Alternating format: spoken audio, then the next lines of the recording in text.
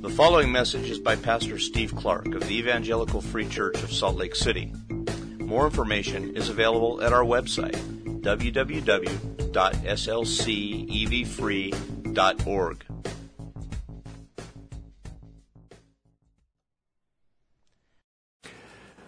Generally speaking, before I come to the particular, generally speaking, the elders, as we have sat and thought about where we are as a church and kind of some of the direction that we think we need to move, we want to particularly put our finger on and maybe then lift up in front of the whole congregation the great importance of prayer. And we put our finger on it to say it probably is the case that we don't pray as we should. And we want to lift it up and say, so be aware of coming opportunities and coming calls to pray. The reason that we emphasize that is that it is the people of God, the church of God is supposed to be a place where God comes and moves freely and has His way with His people. Not a place where we decide what we do and maybe take some principles and kind of apply them. It's His place that He moves freely through. And we want to ask Him to move freely through this place, through this people, through our own hearts.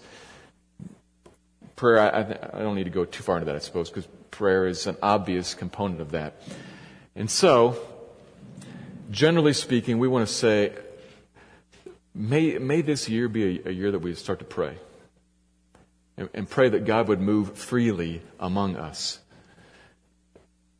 And specifically then, there's one item that I hope you'll notice as you walk out into the hallway today, and I think there's something in the bulletin about it, and this is a logistical point which may be modified as we find a better way to do it. But right now what we're doing, even starting today, is the conference room out here. After every service, we're going to change it into a place where if you want to pray or be prayed for, pray with an elder, go into that room. We tried to do it in here a few times, and it's worked out, So we're going to try to set aside a room and see if that helps. Go into that room and pray. Or if you want to just leave a prayer request, there's going to be a box there to write a prayer request, either on the tear-off portion of your bulletin or with slips of paper that are out there. Stick them in the box. Put your name on them, make them anonymous, whatever. And we'll pray. But I invite you to slip into the room and go in there and pray. There'll be an elder in there, the elder who prayed. If you don't know who the elders are, the elder who prayed today, so it'll be Jed today, I think, will be out there in that room. Slip in there and pray with him. And as we go forward, if we think there's a better way to do that, if you have a better way to do it, maybe we'll modify that. But we want to provide opportunity to actually pray right after the service with something that's on your heart. Maybe something from the sermon or something from interacting with the people of God that's kind of struck you want to act on. So, lastly, there are a few books on the book table that would be worth your time. One larger, called A Praying Life. Pretty easy read, even though it is larger. One much thinner, which is worth 10 times its weight in gold, called A Call to Prayer by J.C. Ryle. There's a bunch of them out there on the book table. I encourage you to check that out. You can read this in a single sitting. It's not that big, but it'll challenge you, and it will do a wonderful thing, I think. It'll encourage you and poke you. So it won't just be it'll be a little bit of that, but it'll be in an encouraging way. And I encourage you to check that out on the book table. So with that, let me pray.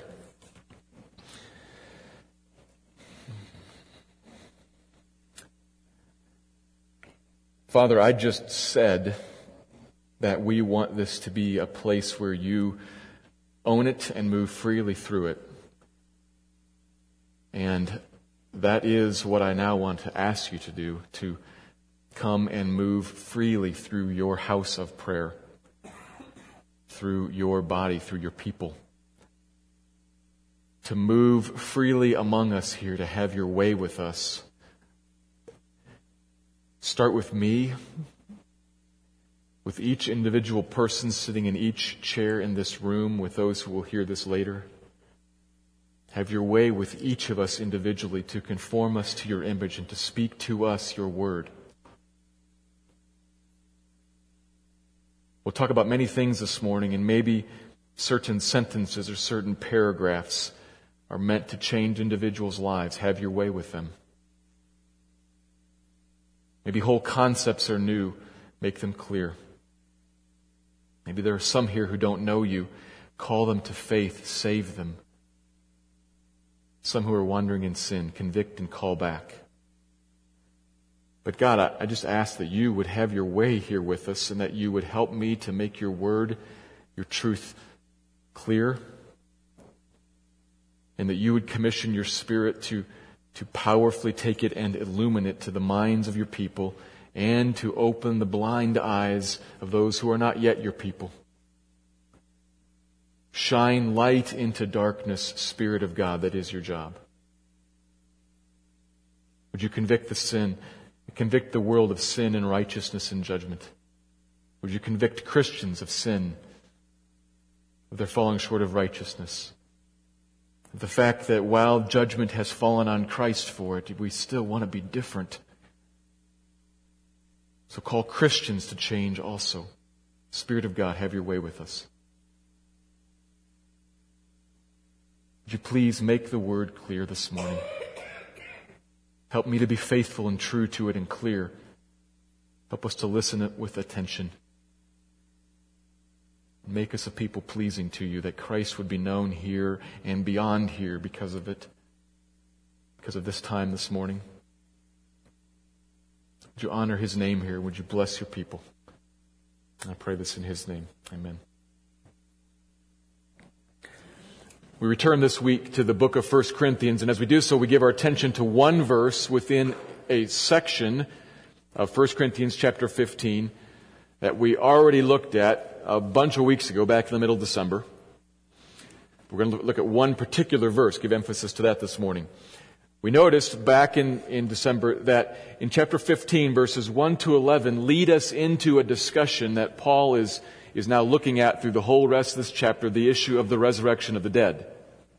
That's where he's going as he starts to wind down this letter to Corinth. And he's facing here yet another issue that was a problem in the church in Corinth. We noticed that verse 12 said that some actually in Corinth did not believe that the dead are raised back to life. And so he comes now to address that issue. And he probably comes to it last because it is the perfect final point.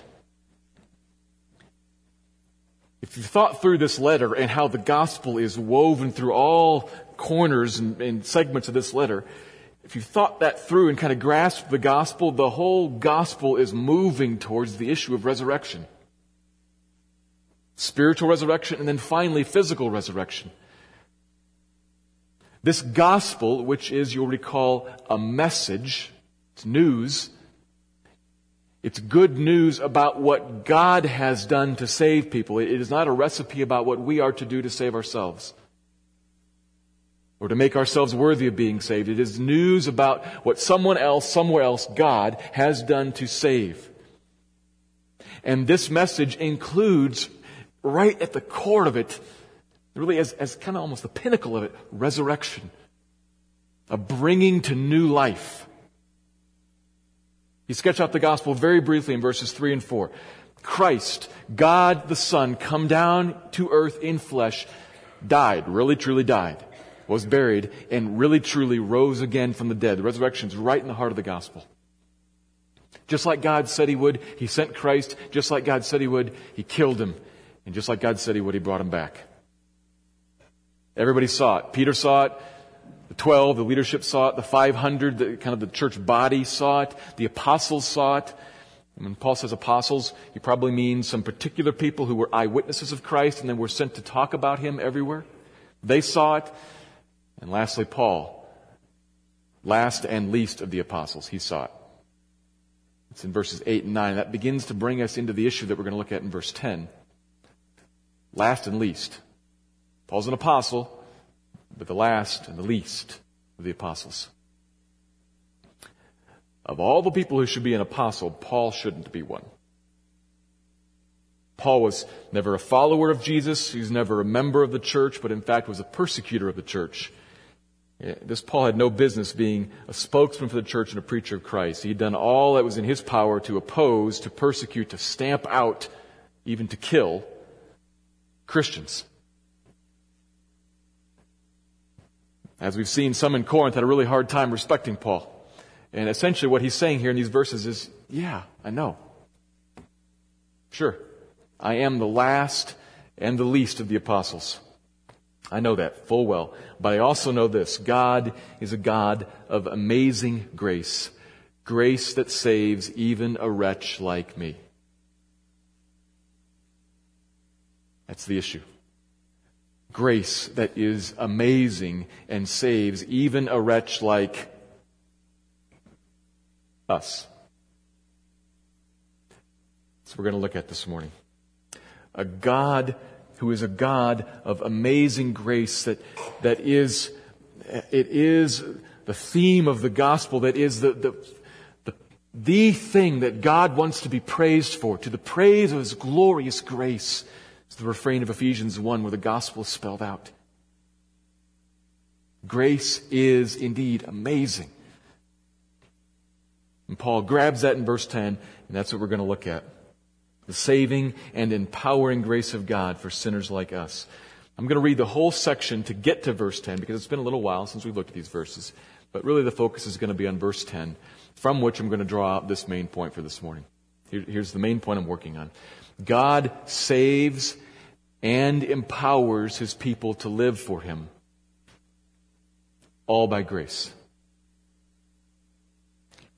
God saves and empowers His people to live for Him, and it is all by grace. That's what I'm going to look at this morning. Let me read the passage. This is 1 Corinthians 15. I'm going to read verses 1 through 11. Now I would remind you, brothers, of the gospel I preached to you, which you received, in which you stand, and by which you are being saved, if you hold fast to the word I preached to you, unless you believed in vain. For I delivered to you as of first importance what I also received, that Christ died for our sins in accordance with the Scriptures, that He was buried, that He was raised on the third day in accordance with the Scriptures, that He appeared to Cephas, then to the 12, then He appeared to more than 500 brothers at one time, most of whom are still alive, though some have fallen asleep. Then He appeared to James, then to all the apostles. Last of all, as to one untimely born, He appeared also to me. For I am the least of the apostles, unworthy to be called an apostle, because I persecuted the church of God. But by the grace of God, I am what I am. And His grace toward me was not in vain. On the contrary, I worked harder than any of them, though it was not I, but the grace of God that is with me. Whether then it was I or they, so we preach, and so you believed. 1 Corinthians 15. I'm going to make two observations to unpack this main point this morning. They come from two parts of verse 10. Here's the first one, and it's first in the text, and it's also first logically. The grace of God is responsible for a person's new life in Christ. I hope I say that and you say, duh, but we're going to talk about that a little bit. And let me put emphasis where I mean to emphasize. The grace of God is responsible for a person's new life in Christ. It's the grace that's responsible. Not anything else, not us. End of verse 9, into the beginning of 10. I was a persecutor of the church of God, but by the grace of God, I am what I am. By the grace of God, I am a member of the church of God. And in particular, I am an apostle of God. Last and least, to be sure, but that's what I am. By the grace of God. That's the operative element. By. By what? By grace. By means of God's grace. So let's be sure that we understand grace. We've got to start there. This word's kind of thrown around a lot. It's used in a number of different religious backgrounds. What does the Bible mean when it talks about grace? Well, grace is favor, blessing, or goodness, you might say. It is goodness that is neither, and this is the critical element that makes grace grace, it is goodness that is neither, from the viewpoint of the giver, necessitated or obligated. From the viewpoint of the receiver, it is neither earned, deserved, nor merited. So in this case, we're talking about God as the giver of grace, and grace is goodness that God is not necessitated, He is not required, He is not obligated, there is nothing over Him that says you should. It would be right for, it would be proper, it would be appropriate, it is necessary. There's nothing that says that. He is not necessitated nor obligated, and from the receiver, there is no shape, in no way, shape, or form is there any earning or deserving or meriting. There is nothing that says, I have moved a half step forward, so more than you, I deserve. I've grasped something just a little bit better, so instead of you, I merit. There's nothing there. It is goodness in a situation to a person where, in the Bible's setting, what is necessary, what is obligated, what has been earned, what is deserved is wrath. But goodness comes instead. That's grace. That's the grace of God. Origin in God, not in people.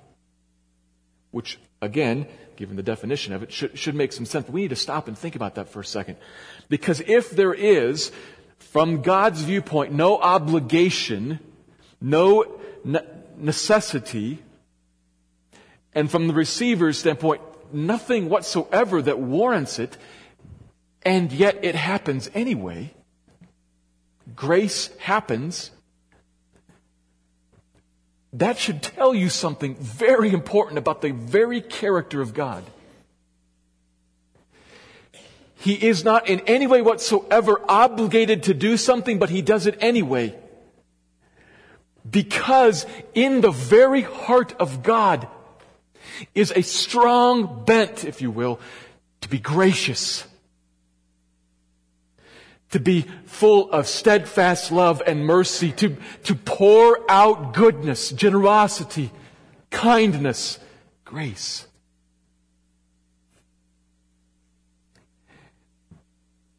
It is very easy, I think especially as you read the Old Testament, it is very easy to think, I know that about God, yes, but look at all of this.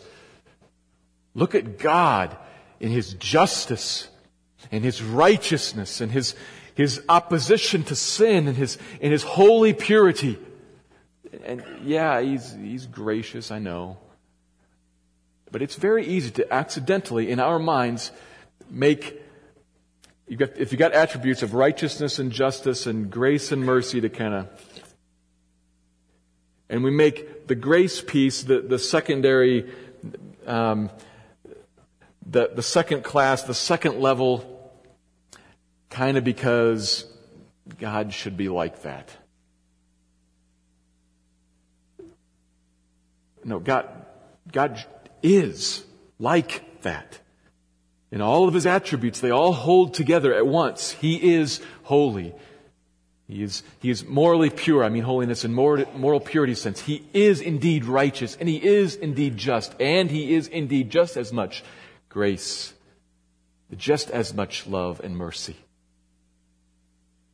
He is justly gracious, graciously righteous, mercifully just. And to begin to put all these things together, this is where the cross comes from. This is where the cross comes from, because God, who is gracious and just, who is righteous and merciful, who is loving and who is indignant against sin, puts all of those things together all at once in the cross, and only in the cross, but in the cross. There is a way that God can be both gracious and merciful, slow to anger and abounding in steadfast love, but not overlooking the sin of people, as He describes Himself in the Old Testament repeatedly. There's a way, and it's united in the cross, where He sent His Son to bear the wrath that His righteous justice requires, and to then be able to pour out grace on you as He graciously, mercifully wants to. Under no obligation, under no necessity, which you don't deserve, but He wants to. It is a marvelous thing. Do you realize that about the nature of God?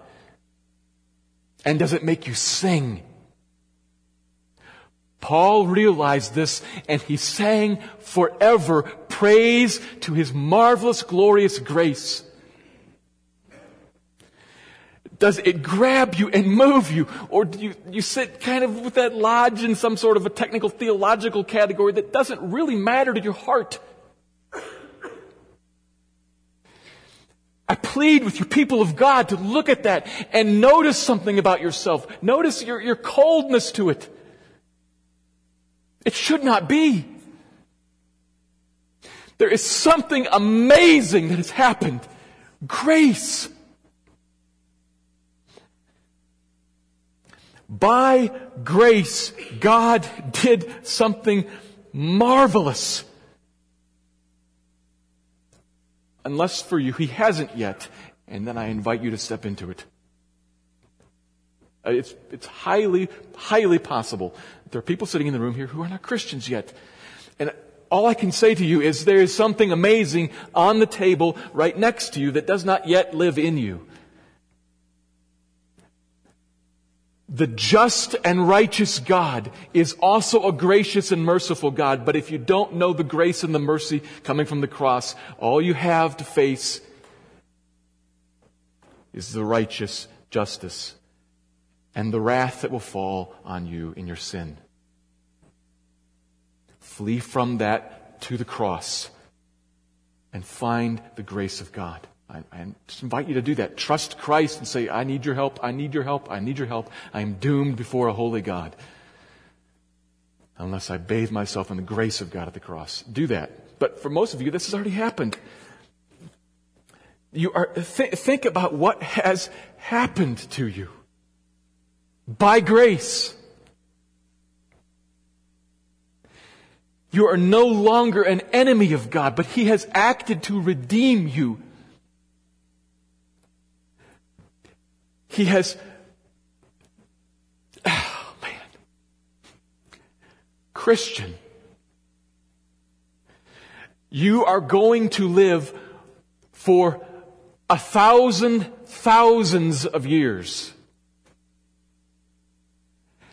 And you are going to live accepted in the presence of this good God forever and ever and ever, and you will be forever singing the praises of this grace because it's the only reason you're there. Enjoying the goodness of God forever because He made you His friend when you were His enemy. He did it all by grace, undeserved, unmerited, start to finish. He made you His friend. He forgave you of His sin. He brought you in and made you an heir. An heir.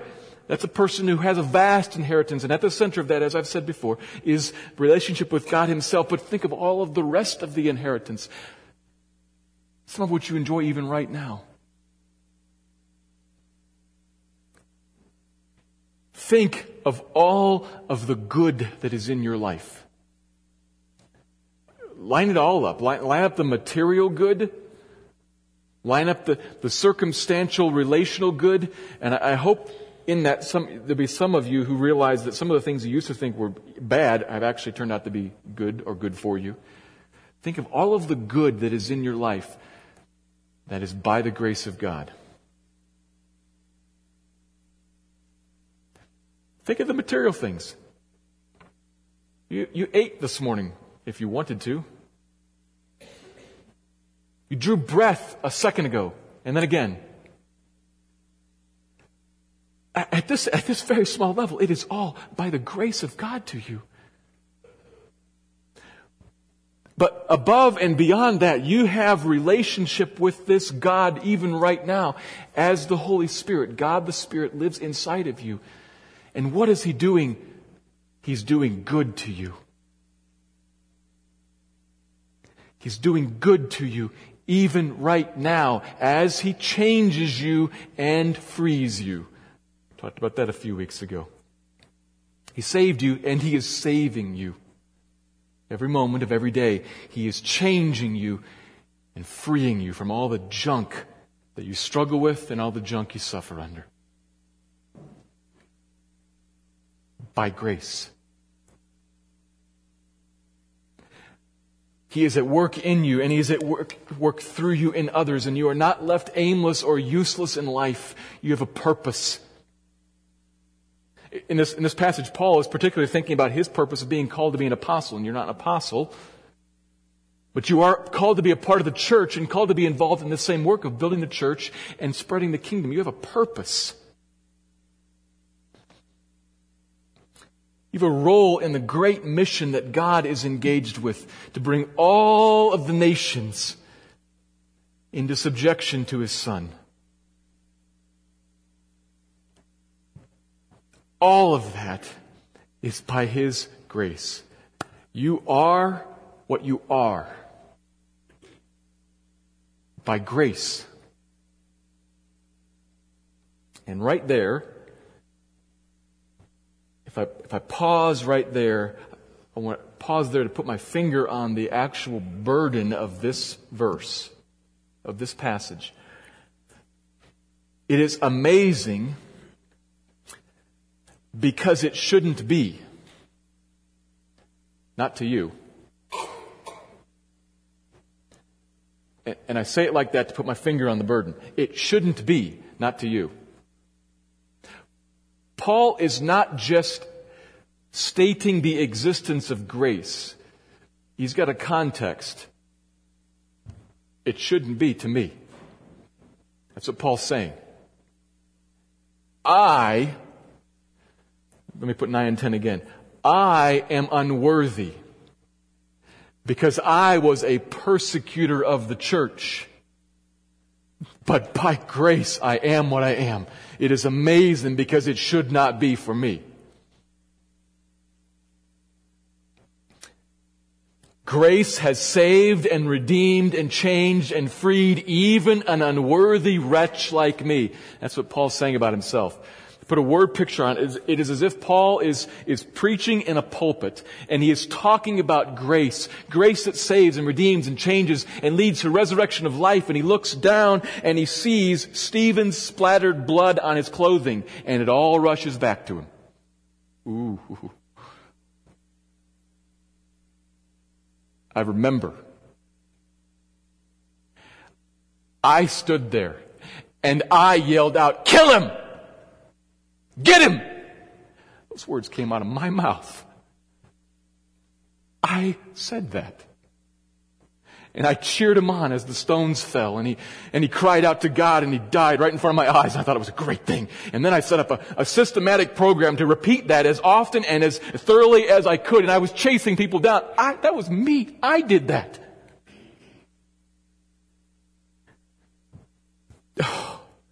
I did that. The blood of the people of God is on my hands, and here I stand proclaiming this Christ to the people of God. Wretch that I am, by grace. It is amazing. Do you sit here thinking, well, sure, that's Paul. Not me. Yes, it's you.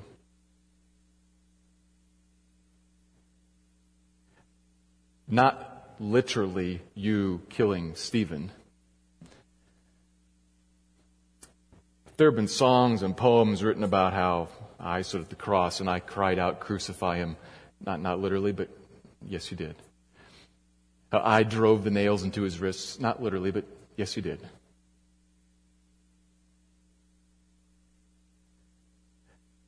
this is just as much about you. We're uncomfortable.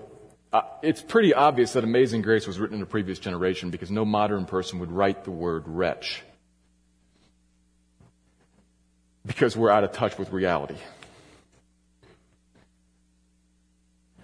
Amazing grace, how sweet the sound that saved a not so good person like me, is what we would write. It's wretch. It's wretch. It's murderer. He who hates his brother is guilty of murder. It's adulterer. He who looks on a woman lustfully is guilty of adultery. It's wretch. It's you.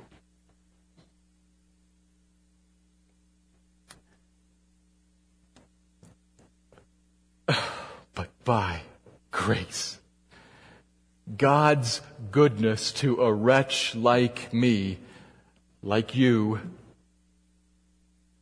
under no obligation and deserving something completely other, God has chosen to smile on you, bless you, save you, fix you, and deliver you to glory, to the praise of His glorious grace. Do you know it?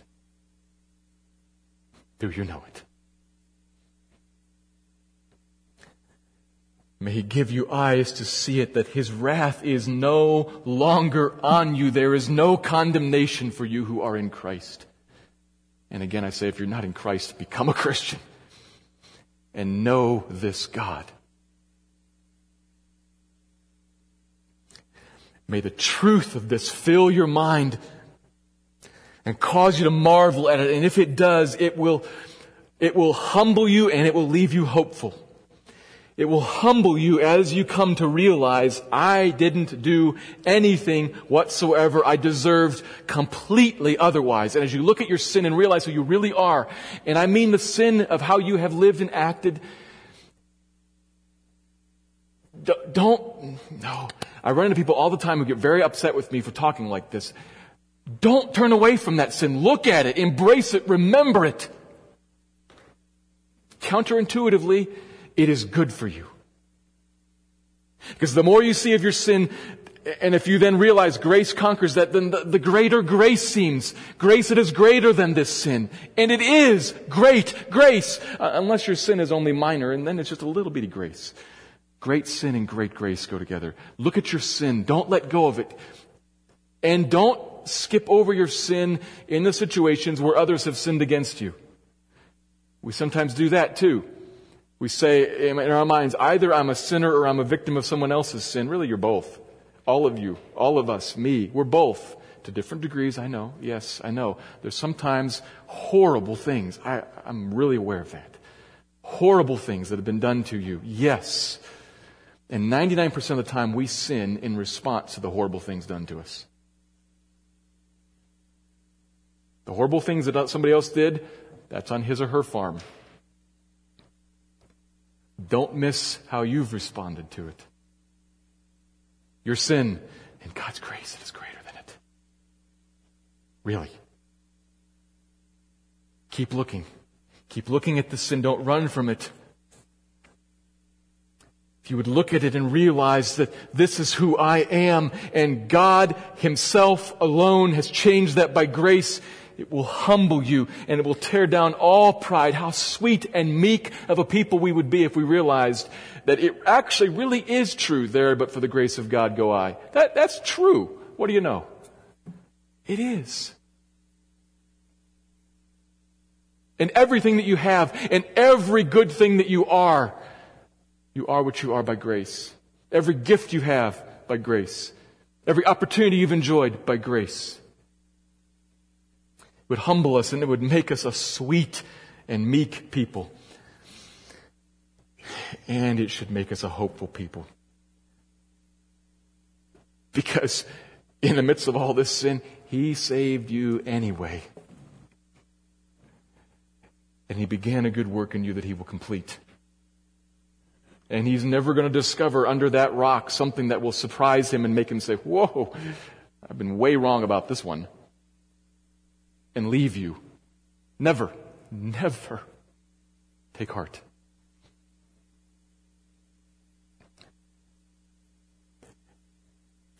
He can never love you more than He does right now. He is at work to change you and free you and fix you, but He loves you fully with an everlasting love by grace. Don't be one of two people that stopped listening 3 minutes ago or stopped listening 1 minute ago. The person who stopped listening 3 minutes ago turned me off when I started talking about sin. Don't. Keep looking. And the person who stopped listening 1 minute ago got crushed by sin and never heard hope. I say this because I've talked to people repeatedly who say, why didn't you talk about there being any hope? I did. You didn't hear it. Put both of them together. Really. Put them both together. His grace should humble you in your sin and give you great hope in His gracious power to act on you and never leave you and never forsake you, but always be working to change you. Do not stop in verse 9. I am unworthy. Come all the way into verse 10. But by the grace of God, I am what I am. Hallelujah.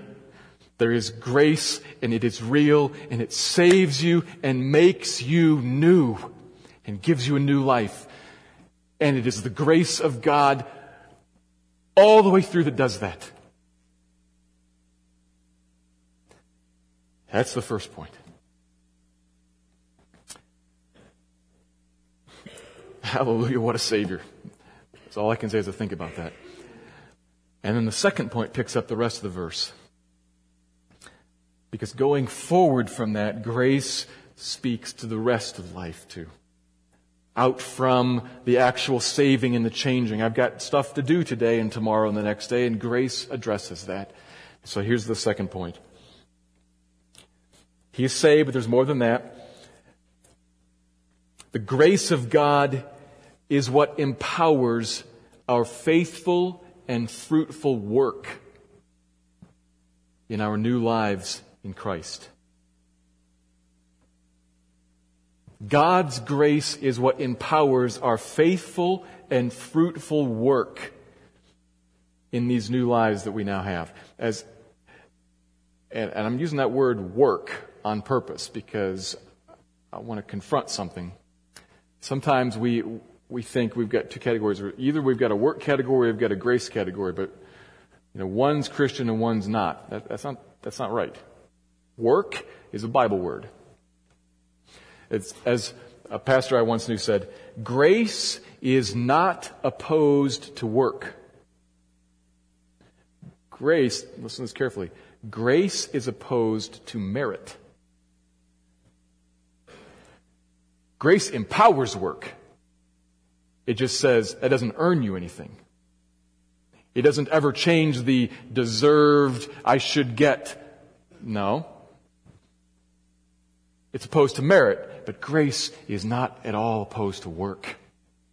Let's see this in the passage here. Paul says, verse 10, by grace I am what I am, and then he mentions grace again, and His grace towards me was not in vain, or to put that a little differently, rather than in vain, you might say, was not pointless, was not empty, was not fruitless, was not ineffective.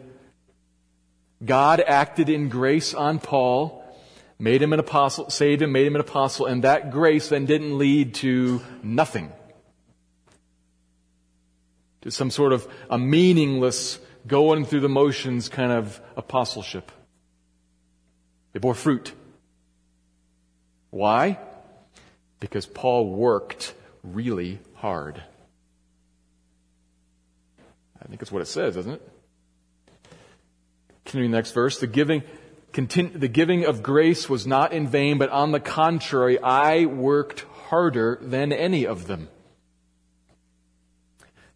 Harder than any of the other apostles, which is saying something.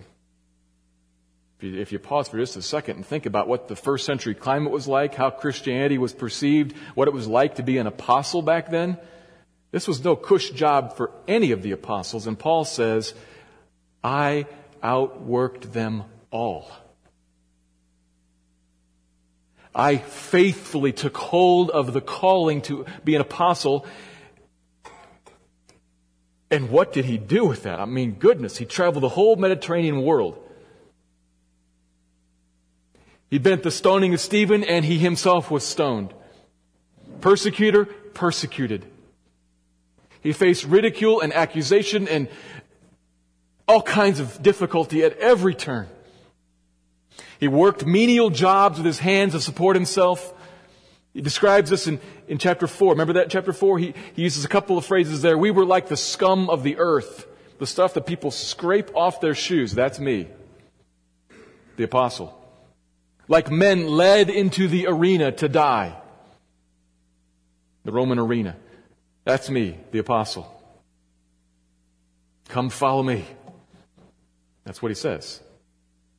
Come follow me.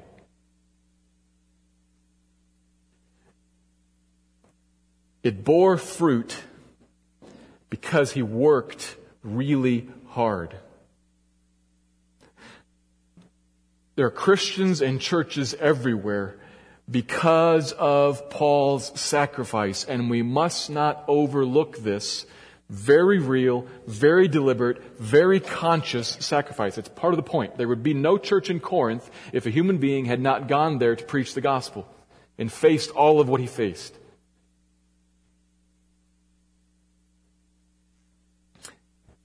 Human sacrifice and hard work and conscious choice to endure and embrace all things that I might save some was how Paul thought.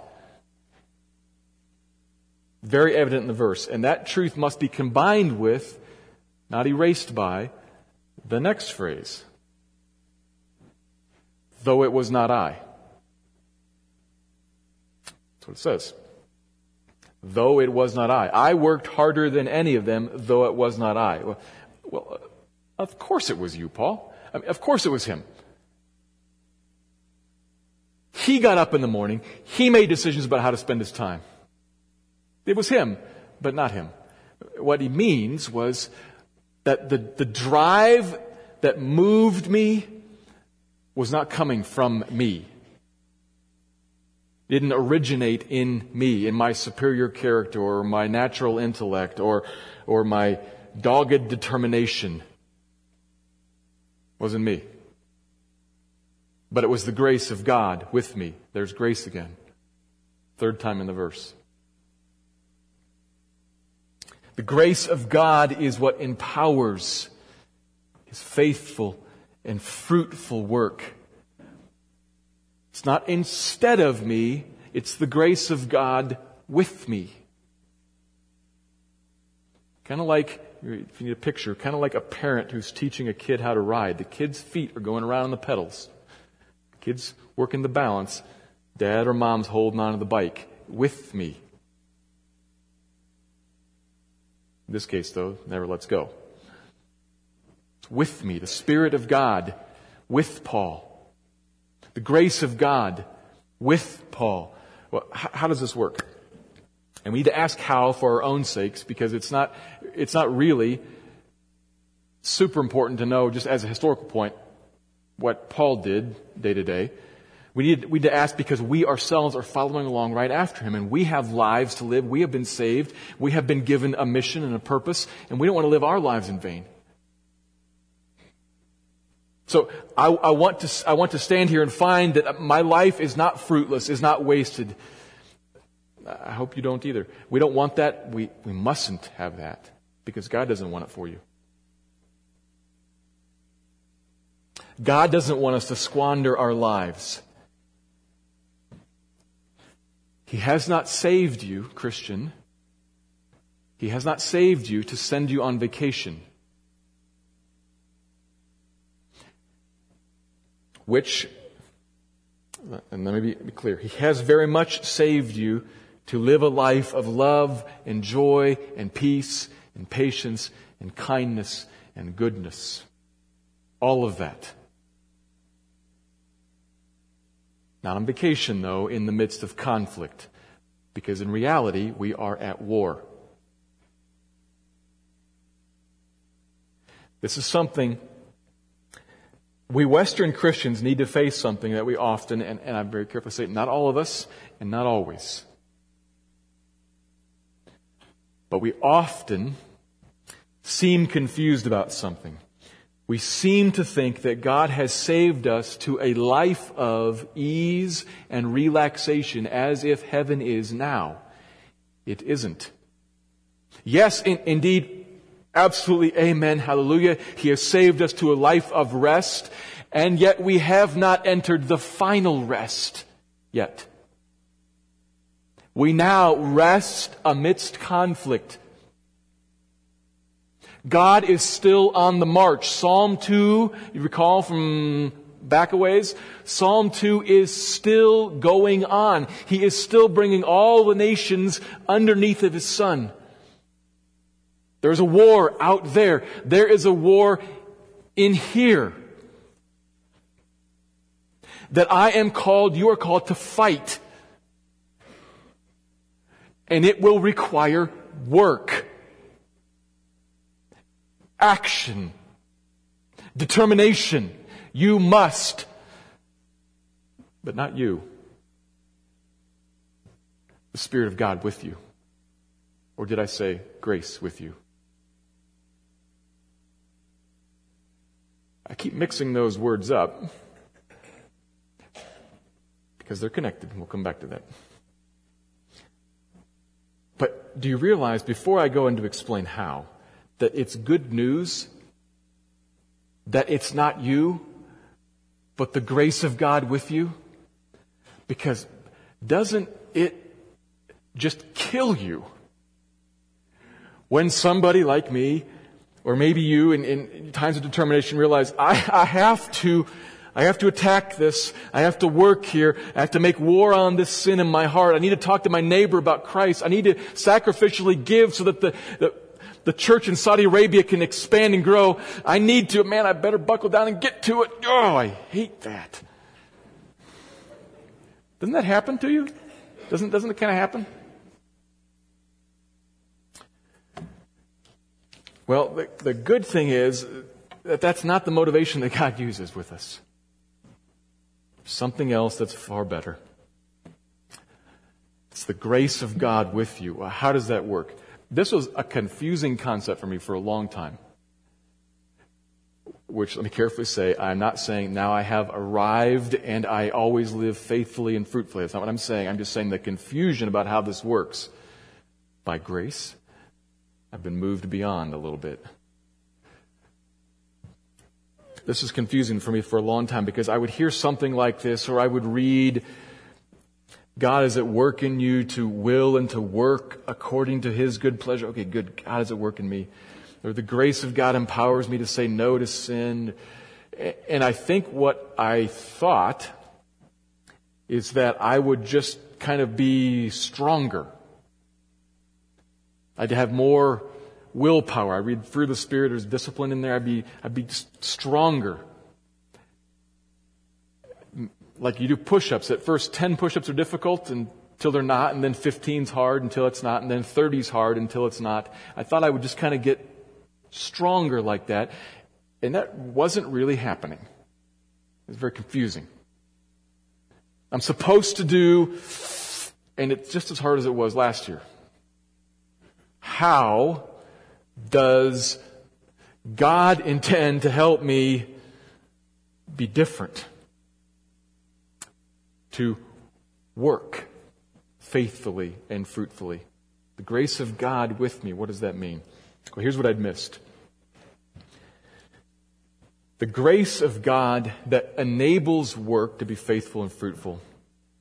It does so, I'll try to put this in a sentence, risking oversimplification, but I think this can make it clear. It does so by changing our perceptions of reality.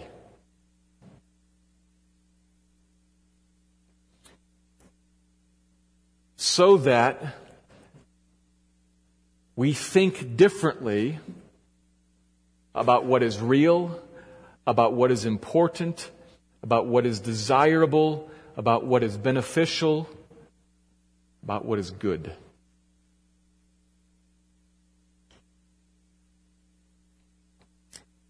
So in other words, the grace of God works to change my inside and bring it into line with the truth so that I am then set free from following after error, fruitlessly, faithlessly.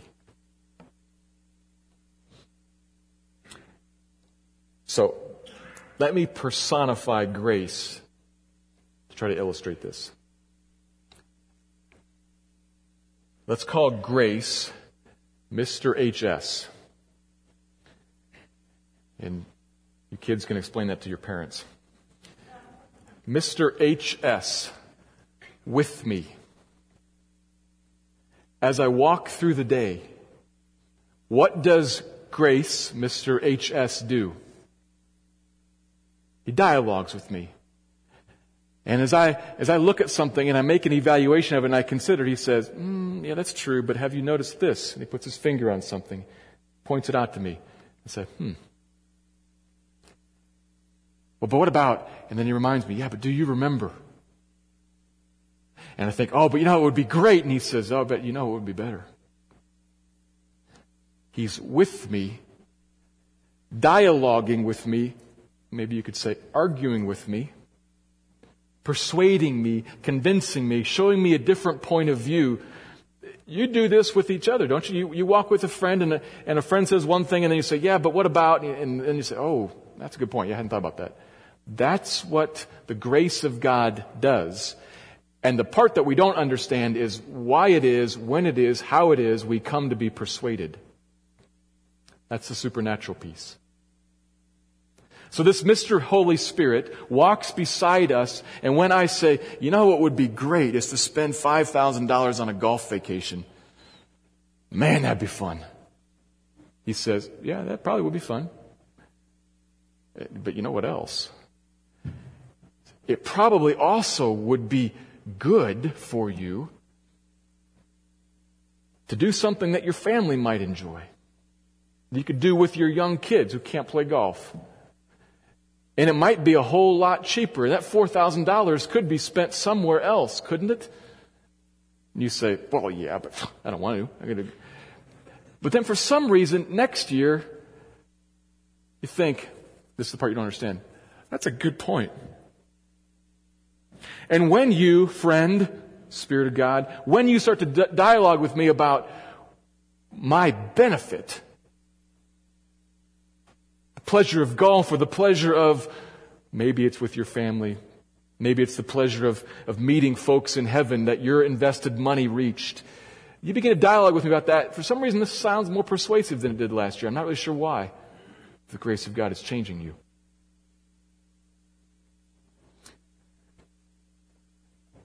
Me, personally, I try to make it from my car to the door of my house as quickly as I can without making eye contact with some particular neighbors. Because it is highly likely that I'm going to get roped into a conversation about something that I don't want to be talking about. And frankly, I'm tired. And the Holy Spirit says, yeah, I know you're tired and your kids are inside. You haven't seen them in a while and it'd be good to relax. But that guy's not a Christian. You realize that? Yeah, I know, but who cares? Until for some reason, a month later or 2 months later, I think, yeah, he's not. And maybe you're right. Roped into a conversation is just conversation, getting to know him. And maybe you're right. If I were to engage with him, something might come of that would change his eternity and mine too. I'll think about that tomorrow.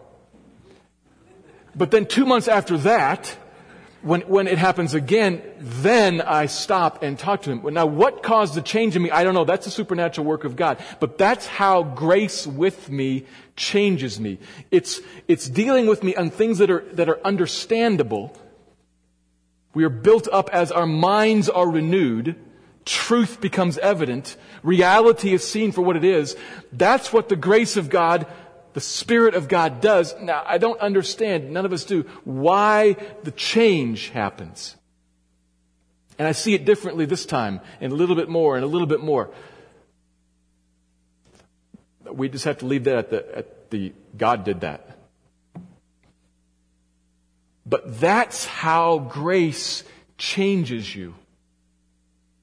And then you choose, you work in line with what you now see to be reasonable and right and good.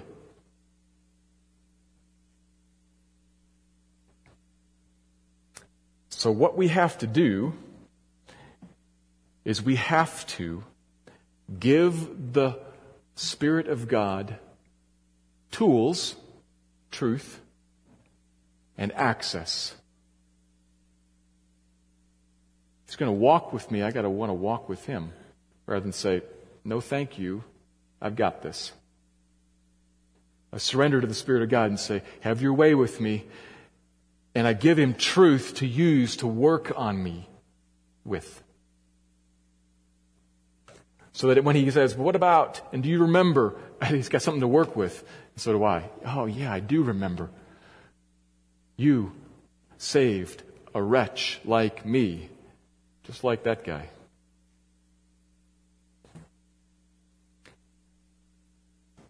The grace of God is what empowers our faithful and fruitful work in our new lives. The grace of God is what saved you and gave you a new life in the first place. Your life is all by grace. It is amazing and it is awesome. Sing the praises of it forever. As we move to communion, let me pray.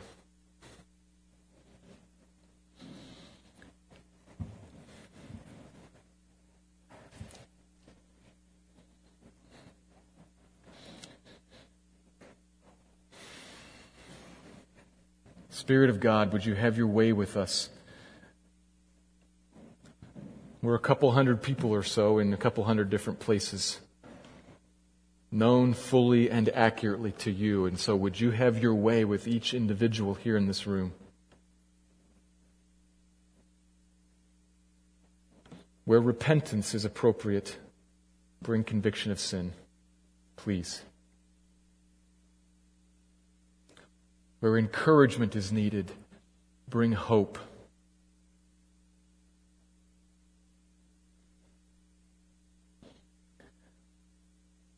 Where simple trust of you is needed, enable your people to believe you to be good.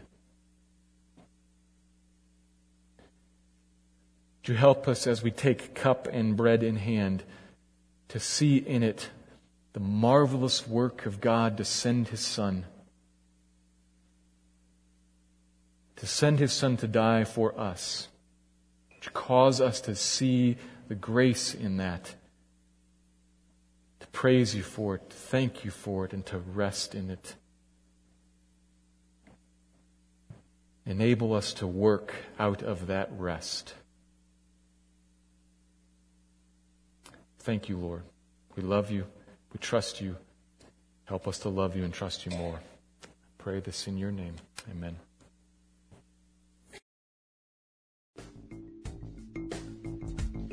Thank you for listening to this message by Pastor Steve Clark of the Evangelical Free Church of Salt Lake City in Salt Lake City, Utah. Feel free to make copies of this message to give to others, but please do not charge for these copies or alter the content in any way without permission. We invite you to visit our website at www.slcevfree.org or call us directly at area code 801-943-0091. Our mailing address is Evangelical Free Church of Salt Lake City, 6515 South Lion Lane, Salt Lake City, Utah, 84121.